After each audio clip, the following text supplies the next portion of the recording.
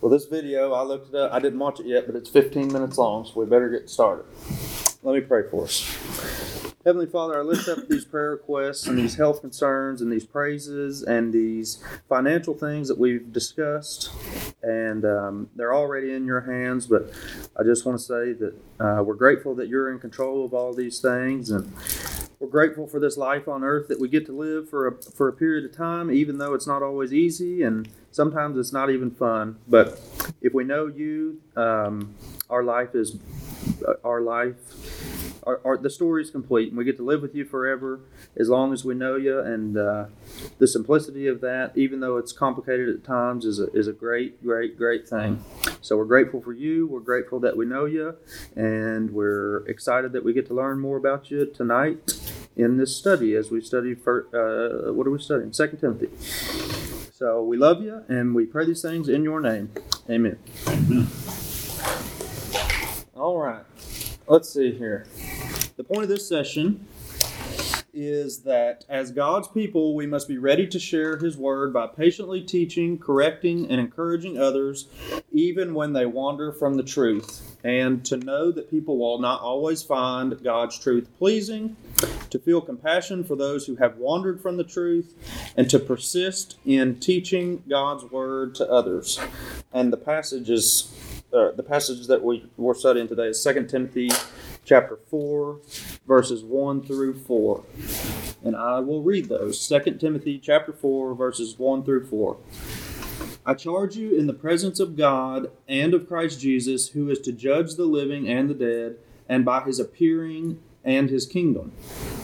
Preach the word, be ready in season and out of season. Reprove, rebuke, did I say that right? Rebuke and exhort with complete patience and teaching.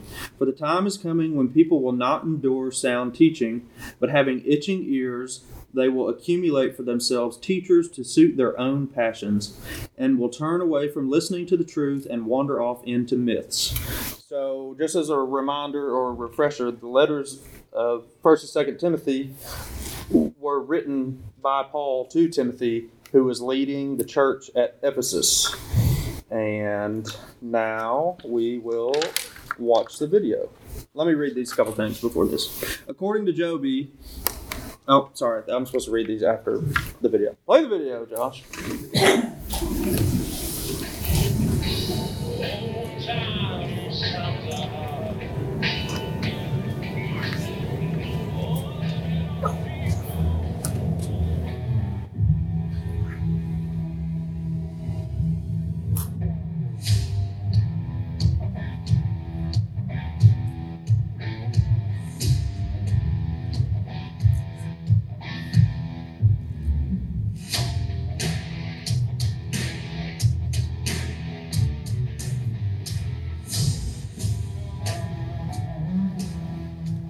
Welcome to session 6 of 2 Timothy. We're going to study just 4 verses, chapter 4, verses 1 through 4. And what we're really centering on is gospel centrality.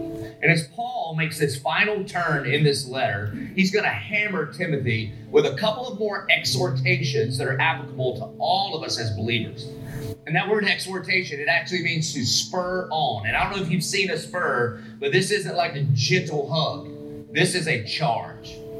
And so, Paul tells Timothy, I charge you, Pastor Timothy, lead pastor in Ephesus. I charge you in the presence of God and of Christ Jesus. In other words, Timothy, don't forget who you work for.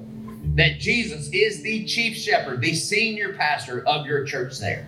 So in the presence of God and of Christ Jesus, who is to judge the living and the dead, and by His appearing and His kingdom. And Timothy, remember what hangs in the balance when you go to work at your church. Literally, the eternities of men and women hang in the balance. This is a really, really big deal. And we see what a big deal this charge is going to be by the preamble that Paul gives. And then he says this, verse 2. Preach the word. Preach the word, because it is God-breathed. Because the message is all about one thing, and it's not about you. The entire message of the scriptures is about Jesus. Now listen, God is for you. It's just not all about you. I mean, anybody that dies for you is for you. But the message of the Bible from the beginning to the end is not all about you. It's all about the glory of God through the gospel of Jesus Christ. That's it.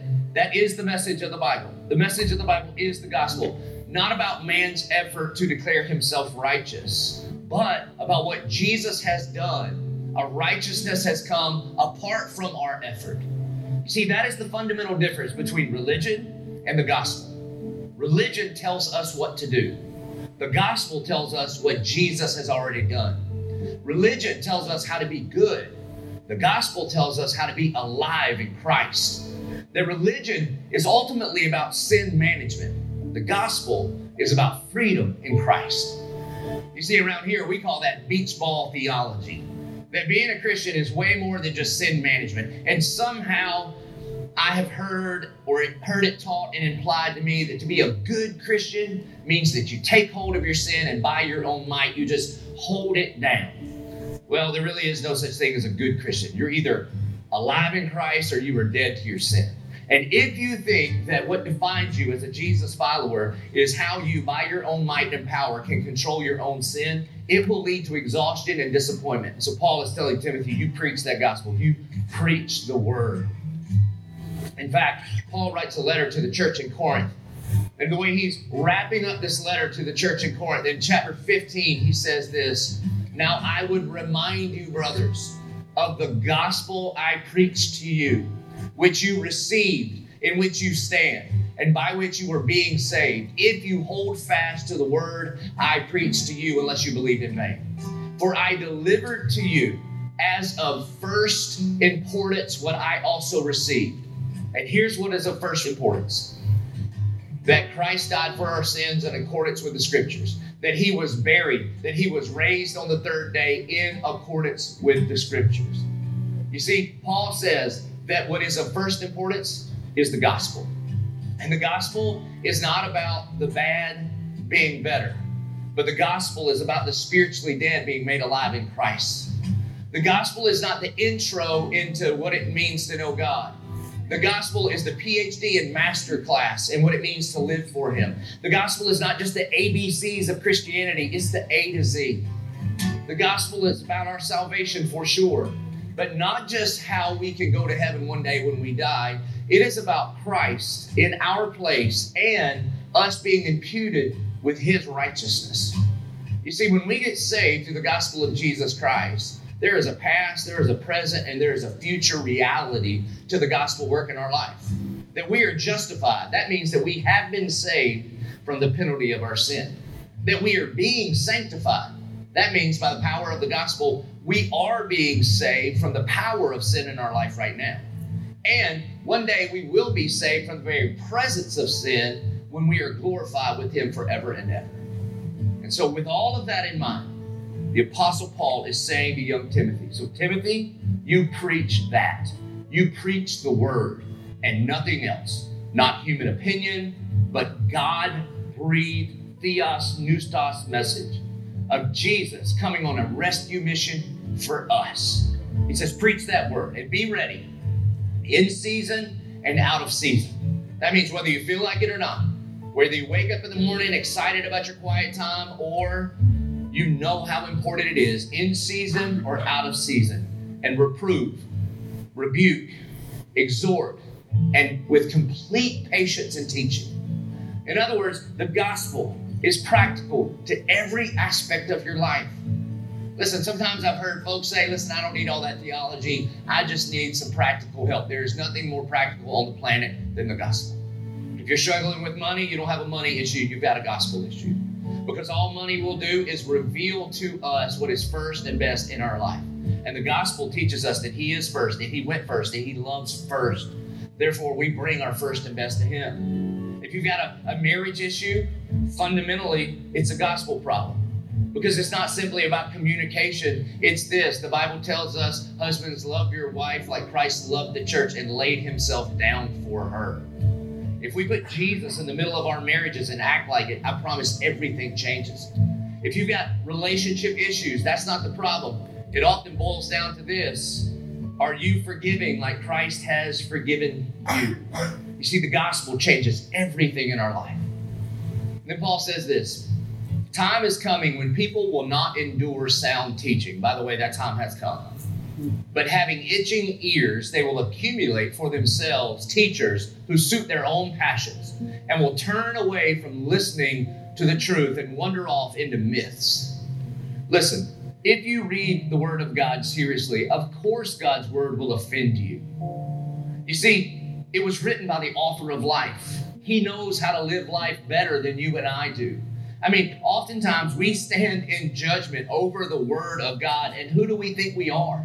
I mean, we can't even lick our own elbow, or there are places on our back we can't scratch, and yet oftentimes we try to stand in authority over the Word of God. May we never come to God's Word with a highlighter and scissors to try to make it comply to us. You see, in an ever-changing world, may we cling to the unchanging truth of the gospel of Jesus Christ. And this book, this message, the Word, has one message. It's all about the glory of God through the gospel of Jesus Christ. That in the beginning, God created the heavens and the earth with a word, but it wasn't enough. He wanted image bearers. So he formed together in the dust of the ground the very first human being and breathed the breath of life into that first human being. And then Adam opens his eyes and he is face to face with God, his heavenly Father. And that's what every single one of us were created for. Then he said it's not good for man to be alone, so he creates Eve. And yet Adam and Eve reject God through rebellion and through religion. And sin enters the world. And when sin enters the world, it fractures that face-to-face relationship with God. Because he is holy and just. And because he is holy, all sin must be paid for. And so God judges Adam and Eve. He kicks them out of the garden. But on their way out, he makes a covering for them. And for the first time in human history, the blood of an animal is shed for the covering of sin. And it is a picture of the coming Messiah. And he says to Eve, he says, I will put enmity between your offspring and this serpent, this enemy. And one day this enemy will bruise his heel, but in that bruising, he's going to get his head crushed. And for all of the rest of the Old Testament is promises made. And all the rest of the Old Testament, everyone is calling to, looking for the serpent crusher, the anointed one, the suffering servant. And upon the stripes on his back, we will be forgiven. Upon his shoulders are heaped the chastisement of us all. Minor prophets like Malachi will say things like, the Son of Righteousness is coming with healing in his wings, and there will come one before him in the spirit of Elijah, who will turn the hearts of fathers to their children and children to their fathers. And then there's a blank page in our Bible between the Old Testament and the New Testament. It represents 400 years of silence. And then, seemingly from a human perspective, out of nowhere, this man, this kind of crazy guy, John the Baptizer, is standing in the Jordan with a very short message. Repent, prepare ye the way of the Lord. Then one day, his cousin, Jesus of Nazareth, from a human perspective, a nobody from nowhere, shows up. And John the Baptizer stops everything. He says, behold, there he is, the serpent crusher, the one that we have been looking for. Behold, the Lamb of God who comes to take away the sin of the entire world. Not another Lamb of God that's here to cover the sin of one particular people until next year, but the Lamb of God who's come to take away the sin of the entire world. Jesus gets baptized. The heavens open up. God the Father speaks over him. Behold, my Son, in whom I am well pleased. And then Jesus begins his earthly ministry.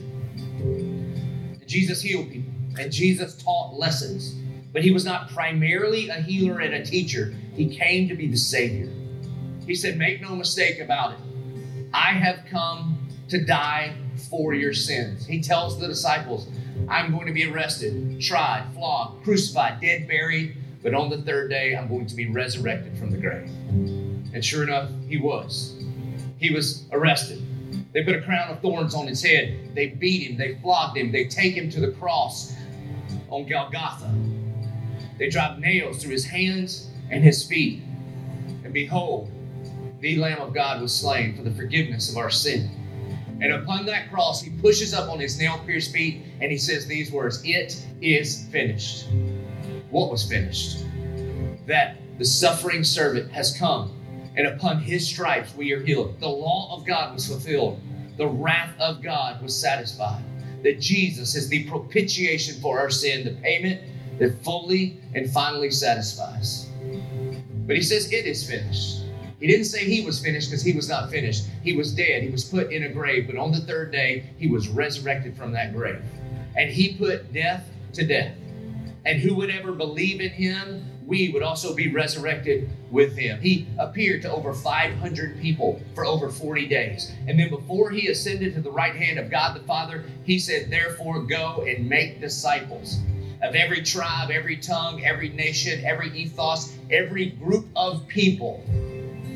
And you teach them to obey everything that I have commanded you. And you baptize them in the name of the Father and the Son and the Holy Spirit. And it took a little while for the church to get going. But when the persecution came, the Christians scattered. And wherever people with the gospel in them went, the gospel went. Because if the gospel is in you, it will come out of you. And they began to share the gospel with every tribe, every tongue, every nation. And we are a part of that movement, that church. And then the Bible says, through a revelation given to the Apostle John, that John, in this revelation, he sees coming out of heaven a new Jerusalem, a new heaven and a new earth, like a bride adorned for their groom. And God Almighty, through the blood of Jesus, calls unto himself people from every tribe, every tongue, and every nation. And he says, for I am your God, and you are my people, and I will wipe away every single tear, and God will be with his people. Because Jesus is the Alpha, the Omega, the beginning and the end. And he says, it is finished. This is the gospel of Jesus Christ. And in an ever-changing world, may we cling to the word. May we cling to the gospel of Jesus Christ. Amen.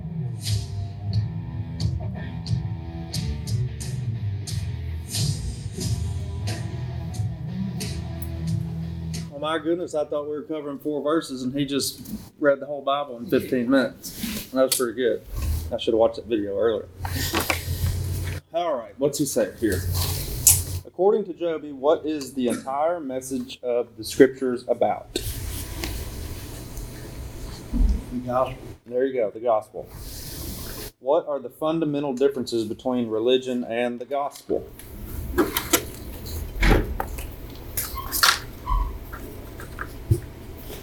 Religion is human-made, where the gospel is God-made, God-instructed. I agree with that. Joby opened by saying this session centers around the idea of gospel centrality. You may have heard it called gospel-centeredness. How familiar are you with the term gospel centrality or gospel centeredness? Even if you're unfamiliar with the term, what do you think it means? How would you define gospel centrality? Here's a good example, or what's on my mind right now. In Australia, I'm teaching 3 sessions. One of them is We Are Citizens of Heaven. One of them is Biblical Manhood. And one of them is, I've only written the first 2. This third one is Who is Our Enemy? And the theme of the We Are Citizens of Heaven focuses on gospel centrality. If we believe that our citizenship is in heaven because of the gospel message, then our whole life should look dramatically different than the rest of the world because of the gospel. If we're saved people, we shouldn't focus on all the things that we tend to focus on, such as life success and career and finances and all the anxieties that the world brings about. So that's my thought on gospel centrality, that the gospel should be the central focus of our life. It's telling me to read the verses again. Does anybody else want to read 1 through 4? Y'all get tired of hearing my voice. And I wanted to say, I was thinking about you two haven't been here you all got here during the video study. We don't always do a video study. I've been doing a video study because I'm taking a class and it takes a lot of my workload away having to prepare this. But I think I like these. Do you all enjoy these? I like this answer. Okay. Sorry. Somebody read 1 through 4 for me, please. In chapter 4? Yes. The second dawning of Christ Jesus, who will judge the living and the dead, and in view of his appearing in his kingdom. I give you this charge: preach the word, be prepared in season and out of season. Correct, rebuke, and encourage with great patience and careful instruction. For the time will come when people will not put up with the sound doctrine. Instead, to suit their own desires, they will gather around them a great number of teachers to say that their itching ears want to hear. Paul opens chapter 4 with a strong statement: I charge you in the presence of God and of Christ Jesus. Paul is giving Timothy a responsibility. Timothy, as Paul makes clear in verse 1, is being charged before God with a specific task. As Joby said, Paul reminds Timothy who Timothy works for. How does the knowledge that God is present with you affect the way you perform your own responsibilities? What can you do to remind yourself that God is with you as you go about your day? How does the knowledge that God is present with you affect the way that you perform your responsibilities? And what can you do to remind yourself that God is with you as you go about your day?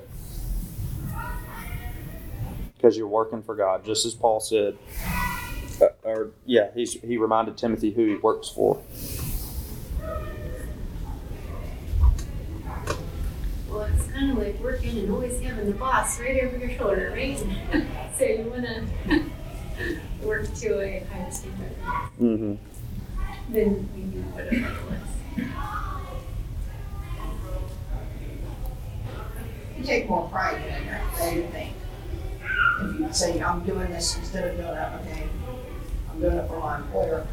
What I'm doing today, I'm doing it for God. You'll have more pride in doing the work instead of saying, oh, well, I'm making somebody else rich, and you're doing it for God.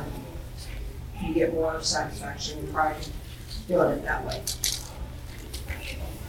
Be aware of what's around you. I mean, you just look around, you see God's creation. And last night when it started raining, I was right there. How much did it rain down here, do you know? Well, if you added another bug, it was almost an inch. It rained hard here. Yeah, it did. I think for me, it's easy for me as I think about what can you do to remind yourself that God is with you as you go about your day. It's easy for me, like in these settings, it's when I'm alone that I have to remind myself, like, okay, is what I'm looking at on my phone wholesome? Are the conversations that I'm having just in passing with people, are those good are those God-honoring conversations, or are they just lazy conversations? Those are my times of I need to remind myself during those times. This stuff is it's evident in these situations, but it's the alone time that gets me. The charge that Paul gives to Timothy is an important one. Joby said that the eternities of men and women hang in the balance of God's message being shared and received. How often do you think about the significance of the gospel message we've received? Having received the gospel yourself, to what degree do you feel charged, like Timothy, to share the good news with others?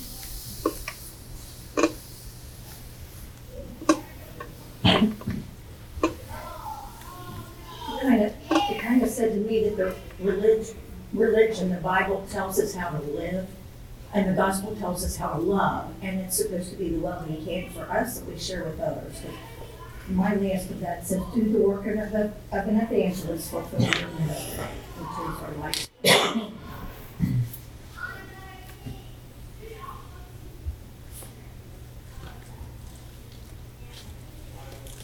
I often think about the significance of the gospel message. And having received the gospel myself, I do feel charged to share the good news with others. And then I go up that hill over there and fail every time I go. Every single time I go. I was in the sauna today, guys, and I was sweating and I was suffering, and this guy was sitting next to me, and we started talking immediately, and he was friendly as can be. He was about my age, and all I had to do was open my mouth and talk about Jesus. And I just didn't. Out of laziness and fear. Not so much fear, pretty much just indifference, honestly. Just, I'm probably not going to see this guy again. Just laziness. Just pure and simple laziness. And I don't remember where I said it the other day. Heather and I met this couple the other day, and we didn't fail in this sense because we did talk about Jesus. And this guy was from Greece, and his eyes were like, we were talking, his eyes were like this. He was open to hear what we had to say, and I think that guy that I neglected today would have been open to hear what I had to say, and I just cowered. And that, I just want to slap myself. How would you have brought it up in the sauna? You know what I mean? Like, do you have... We were deep in the conversation immediately about the sauna. I was like, man, it's hot in here, huh? And then he's like, yeah, I try to do this. Hot as hell. Good. While we're on that sauna. Yeah, right, yeah. Yeah, but we were deep. The sauna is a great evangelism place. It is. But we were deep. We were already in conversation. I knew what he does for a living. He lives in. Where did he say he lived? He lives over by Ryle High School. I told him that I lived in Bellevue. I could have said, I'm the pastor of Bellevue Baptist Church. Do you know Jesus? Do you know anything about Jesus? Do you have a relationship with Jesus? What do you think? I could have just said any of those things. And then he might have said, I don't want to talk about that, and he walked out. But that's not my problem. All I have to do is bring it up, I think Joy has a good point, though. Since you spend a lot of time in the sauna, maybe you could just come up with a little sauna to gospel segue. Just wait till they say that. Say this. Yeah. Well, I can talk to a squirrel in a tree, but for some reason, I choose to just be a wuss about it. It's hard. Can you imagine spending an eternity in a place hotter than this? It's so hot in here, and there's not even flames. Yeah. I think sometimes too you kind of do feel the Holy Spirit kind of prompting you to do it. Yeah. Where sometimes you don't. Maybe just not the time. But no, I understand what you're saying. Like I come home from work every day, feel like I failed because my work's very volatile environment. And I pray every day, Lord, help me be a difference. But it's just like there's so much profanity and so much like stuff every day. I can't stand it sometimes. But I can't. I feel like I'm not making that change there. Well, just like I said Sunday, we can mow everybody's grass and we can shingle everybody's roof and we can adopt all the kids and we can feed all the hungry. But if we never open our mouths and talk about Jesus and share the gospel, it's for nothing. So I've done the same thing. Like, as I think I almost said, well, I'm sure people can see a difference in you, and I'm sure they can. But if we... They know Bev, Yeah, Bev doesn't want to hear all that talk. One, yes, Bev probably won't like you to say that around her. But still, I'm not opening my mouth and say, hey, guys, enough. I can't stand it. Stop it. Yeah. Because it's like every other work with most of them. Yeah. Christian or not Christian. Yeah. It's just the environment. Yeah, and really the reality of it is all we have to do is open our mouth and say, I try to speak wholesome words because I've been saved by Jesus and he doesn't want me to talk this way. And people you might not have very many friends, but somebody might come to faith because of what you say, Just like this guy in the sauna. I'm going to need to just quit talking about this sauna so much. But he was just friendly. I know that he wasn't going to be like runaway kind of guy. He would have been like, oh, that's neat that you're doing that. And I would have, shared the gospel with the guy. But now if it happens again, you've thought that I made a mistake the last time. He ain't going to get away this time. Well, it's not just this one instance. This is a daily failure, probably for most of us. It's not just. I know. And if we actually believe that people are doomed to hell for eternity, we should probably be far more willing to open our mouth and quit being so. It's not that hard. Just ask somebody where they go to church. Yeah. this is kind of funny. I had a procedure like 2 weeks ago. Well, it was a colonoscopy. So they wheeled me back. I'm ready. I'm waiting on the doctor. And anesthesiologist, just an older man, is sitting next to me. And this beautiful Russian nurse. Somehow, he said something. It wasn't anything about God. But I took it that way and opened up and started talking about God and me being saved. And both of them were too. We were having a great conversation. And about 3 seconds later, I looked up and my sister was with me. I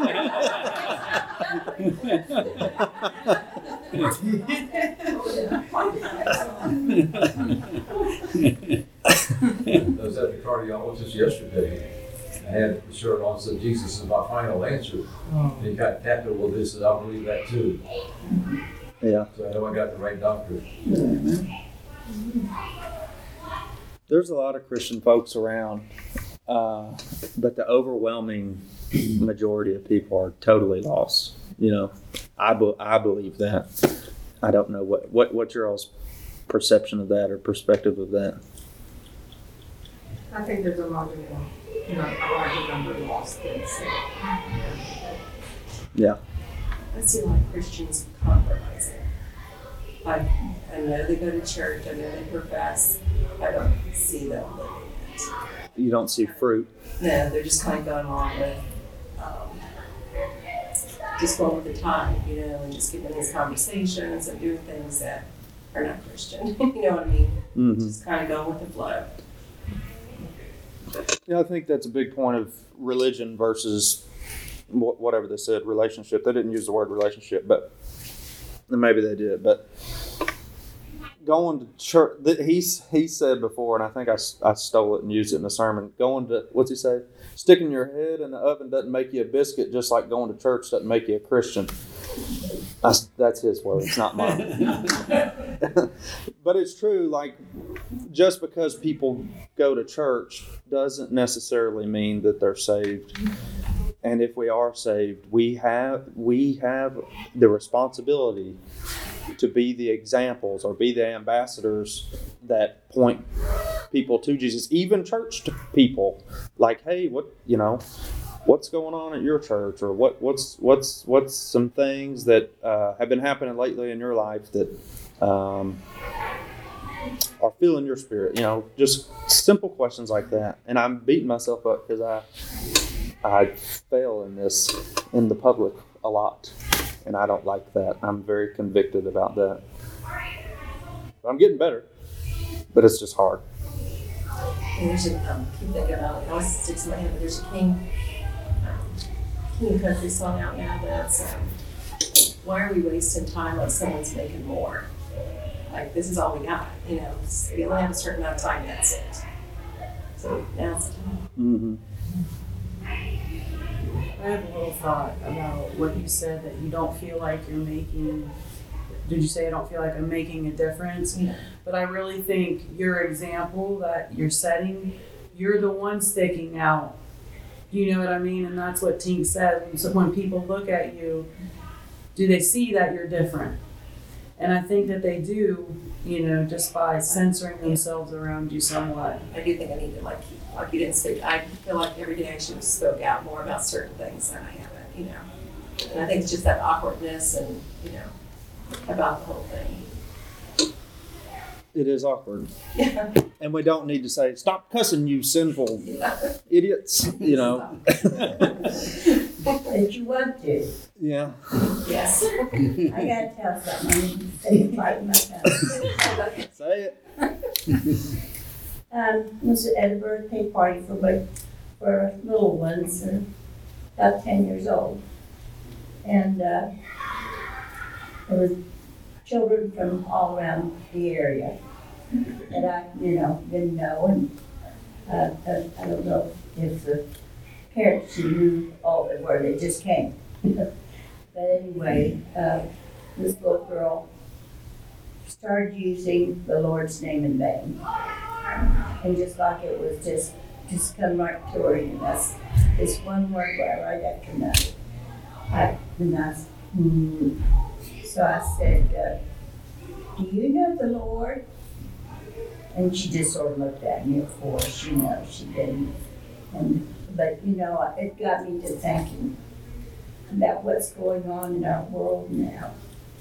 You know, with our children, with the children, with our neighbors' children, with all, you know, if we don't tell them, who's going to tell them? Mm-hmm. You know, who's going to tell them about Jesus? And, you know, it just really, I don't know, it just really shook me up. That I guess you know, lived here in Bellevue all my life, and you know, felt like everybody knew Jesus. No, they don't. And it's, you know, it's going, and it's getting worse and worse. That, you know, people don't know Jesus. These little ones don't know Jesus. Yeah. And if we don't do it, who's going to do it? Mm-hmm. Yeah, and by God's design, it's supposed to be oriented in the family. The father is the spiritual leader of the family, and the father is the one that, I was just reading about all this today as I was writing the biblical manhood piece. It's our responsibility, the father, to raise up to love our wives well and to raise our children to know the Lord. That is the father's responsibility. And you look around and how many families the father's not even in the household, you know. So it starts at home, and people neglect to even commit to their family. So, and I'm not saying that everybody that is in a split home is living in a poor way. I just mean when husbands and wives don't even commit to each other, then they, you know, you should commit to the Lord first before you even get married. You know, you're supposed to be equally yoked, get married, and raise up your children to know the Lord and to fully commit to each other. And we are in our world that is such a slam happening. It doesn't happen very often, and that's sad. And that's why that's one of many reasons we see people that are just confused about everything, because like you said, children aren't being raised biblically, you know, and it's easy to see that. Beginning in verse 2, Paul gives his charge. He tells Timothy to preach the word and pastor his people. What is to be the content of Timothy's preaching? Why is it the word that we should preach and teach instead of something else? Because the word's the only thing that saves us. Right. All Scripture is God-breathed, right? That was 2 Timothy 3:16. And that was the next question. Remembering our last session, what makes God's word trustworthy and authoritative? Because it's God inspired. It's the actual word of God. Joby highlighted that the entire Bible is about Jesus, his gospel, and the glory of God. And he went on to contrast the gospel with common assumptions about religion, namely that religion is ultimately about sin management, about proving ourselves righteous before God. He likened this to trying to hold a beach ball under the water. Eventually, we tire out and the beach ball comes storming to the surface. Before coming to Christ, what did your religious efforts look like? What did it take for you to realize your efforts weren't enough? What and who did God use to awaken you to the goodness of his gospel? I'll tell you my story. I was raised Catholic. You all know this story, but before coming to Christ, my family's religious efforts were to just go to church. Nobody talked about Jesus. We went through all the sacraments and all these things, and we did all the stuff, but there was no heart change. There was no real desire to know the Lord. From me, I can't speak for my people, but I can look at them now and understand, like, where's the desire? It's not evident to me where that the desire is to grow in knowledge of the Lord. And then somebody with the beautiful feet came along, like I've said many times, and shared the gospel with me, and it just clicked. And that's why I beat myself up when I know I can be the guy with the beautiful feet in the sauna and I don't open my mouth. Heather does say I have pretty feet for a man. That was a priceless look. So before coming to Christ, what did your religious efforts look like? Were any of you saved in this church after having attended this church for a long time? Is that anybody's story? Like you went to church for 20 years or however long? Before birth. She's 9 years old, saved in this church. Yeah. Yeah, I was 9. I was baptized in this church because our church down in East Bend didn't have baptismal. So 69 years ago, I was saved at Burlington Baptist Church, and I was 10 years old. I was baptized there in 1986 on my dad's birthday. I had all kinds of people, you know, with the beautiful feet. Grandparents, you know, very Christian examples. A lot of Sunday school teachers, you know, through till I was 9 years old. Mm-hmm. And so. My grandfather was a member of this church in the minutes of the church when we did the bicentennial thing.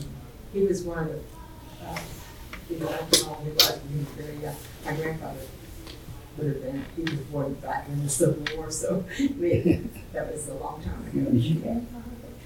Reuben Jefferson Bacon. Okay, sure.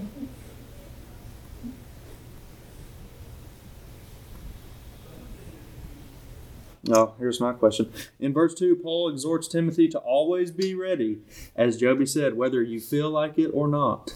Have you ever been caught unprepared to speak about God and His Word? How did that reaction go? Well, it didn't go well today at about 4 o'clock. He got to your brain. He was talking to you right I know, yeah. That's what I said. This was my question. Yeah. The heat got to me, yeah. I told you after a minute, what was it, 15 or so, you dazed and confused. Yeah. I had somebody at work, you know, were a person that worked in my company, but they called to talk about work stuff, and they just asked me about it. Well, they're working from home, but I'm working in an office with 4 other people, and of course it's the only time of day that it's dead silent, so everybody's listening, and I'm like, just fumbling over, you know, whatever. I don't even know if it came out legibly or not. It was not my best day. But, you know, you fail and you're convicted and try again. I was in a really good mood one day. This was probably like, probably 18 months ago or so, maybe a little longer than that. I can't remember. But this guy, most of the time, you know, when your phone rings and it will say like Minneapolis, Minnesota, and you're like, nah, I don't know anybody from there. Well, one day I was like, I'm feeling pretty good. Hey, how you doing?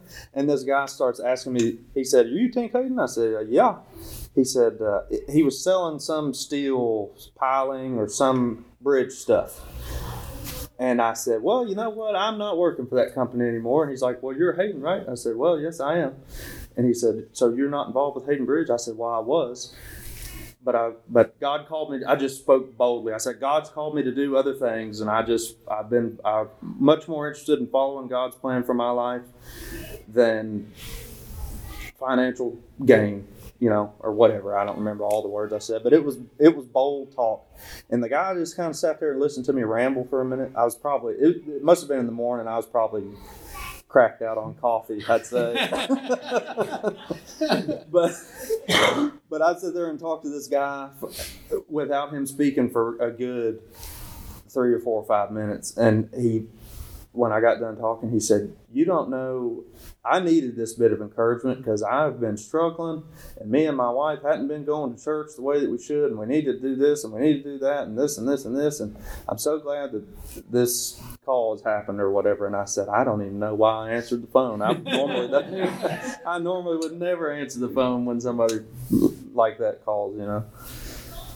So there are times, I mean, my life isn't a total failure in evangelism, but sometimes it just goes better than others. Okay, where are we? I have a question. Yes? The in season and out of season. Sir, what's that? I think it just means always. Be ready always. What verse is it? Maybe 3. Preach the word in season and out of season. 4:2. Mine says whether convenient or not.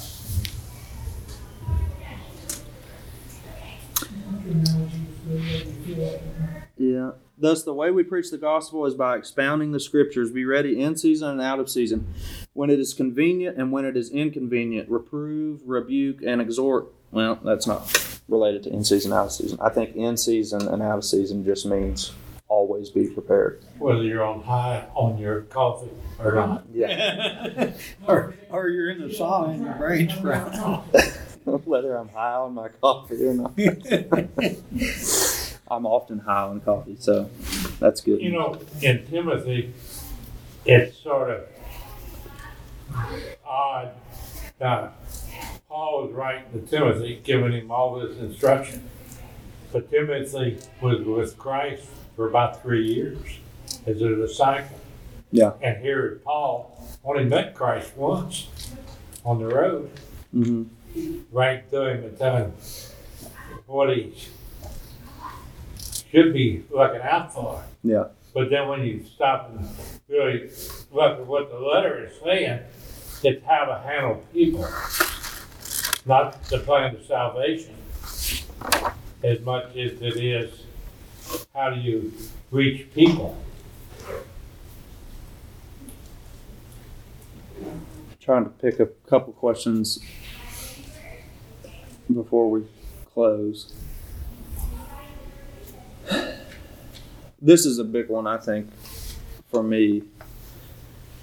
How can we cultivate compassion for people who have turned away from the truth, or just lost people in general, not necessarily people that are, the passage says people are going to seek out teachers that tell them what they want to hear. But compassion, like true, genuine compassion for the lost, is a difficult thing, I think, especially if we think about people that are sinning in ways that we don't necessarily sin. It's hard to pull that compassion out of you. Like, why are you doing this over here? That's a ridiculous thing to be doing. Why are you doing that? It's hard. Where do you find that compassion? Does anybody have any insight on that one? What exactly was the situation again? Just when we all sin in different ways. And I just think the question is, how can you cultivate compassion for people who have turned away from the truth? Meaning, how do you cultivate compassion for people that are acting ridiculous in your eyes, Cultivate your own relationship with Christ, so that way the closer you are to Christ, the more apt you are to come across in a Christ-like manner instead of coming across in an earthly manner. Because if your relationship isn't strong with Christ and you're in tune with Him, then you're going to come across as yourself and not come across as Christ-like. With love, instructive. God looks at people and the good in them. When He looked at Paul on the Damascus Road, he just come from murdering Stephen, by association at the very least. But yet God saw something in Paul. So that would be, even though things are going, there's God sees potential for something. In another person and not their sin. That they have. They could be a caring Christian, but just accept. I think for me, I empathize with. I don't necessarily. I try not to freak out about all the stuff that you see on the news that is sinful, because I know how sinful I am also, or like I know what things that I struggle with. So it's easy if I'm honest with myself and don't try to pretend like I've got it all figured out or I'm perfect, then suddenly other people's sin doesn't seem so ridiculous because I am not innocent myself. You know, just because people are doing things differently than me doesn't mean much. We all need the gospel's for all of us. There was a time where I was as lost as anybody else, and now I'm not, and I'm grateful for that. But I haven't forgotten how sinful I was then and how sinful I could still be today. So that I have compassion for people, and that people are lost and confused. Well, he felt, and I think that's one of the main reasons why he tells us, don't worry about the speck in somebody else's eye when you have a plank in your own. Yep. Let me read this thing that says last word. To be gospel-centered is to recognize God's story and His gospel as the truth upon which all of reality depends. And while the world today regularly declines to receive the gospel, it still compels us to preach the word with complete patience and teaching. So surround yourself not with teachers to suit your own passions, but with men and women who, like Paul, will spur you on, who will charge you to persist in sharing the message of God's good news in season and out of season with those that you encounter in the sauna and at Walmart and at work and all of these places. Anybody have any closing thoughts? The wonderful Mary Casper is going to be your leader for the next 2 weeks, and then this study will be over. She will conclude the 2 Timothy study. And if anybody has any suggestions with where to go after 2 Timothy, call me, because I have zero plan. He might reveal it to you in Australia. He might. And it might be another video study. I like these, one, because, I've got plenty of time to figure it out on that. Yes. I like these because it gives me a perspective that doesn't just come from my brain. Or it's good, like when I was building the last study, the 1 Timothy study, I was reading a bunch of commentaries, and that was good too. But I do better with listening than reading, probably. So this just comes easier to me, but I know we don't want to do this all the time, so we'll figure it out. It'll all work out. I could go right into Titus, but it's kind of the same. But that's where we're at. Closing thoughts? Anybody? Preach the word in season and out of season, whether you want to or not. But do it with love and patience. Would someone like to pray us out of here?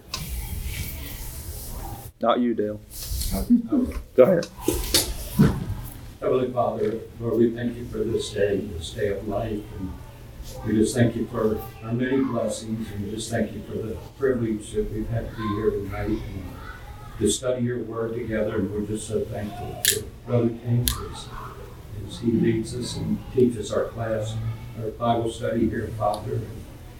We just pray that you would be with him and Paula as they're leaving for their trip, and we just pray for the things that will be going on when we're there, and we just pray for those that they're witnessing to, Father, and pray that there's those that come to know you as their Lord and Savior. Father, we just thank you for all these little ones that are here tonight for Alana, and we just pray that you would just continue to bless them and be with all those that are in there leading and working with them. And Father, just go with us through this week and bring us back here Sunday and forgive us where we failed you. For it's in your name we pray. Amen. Amen.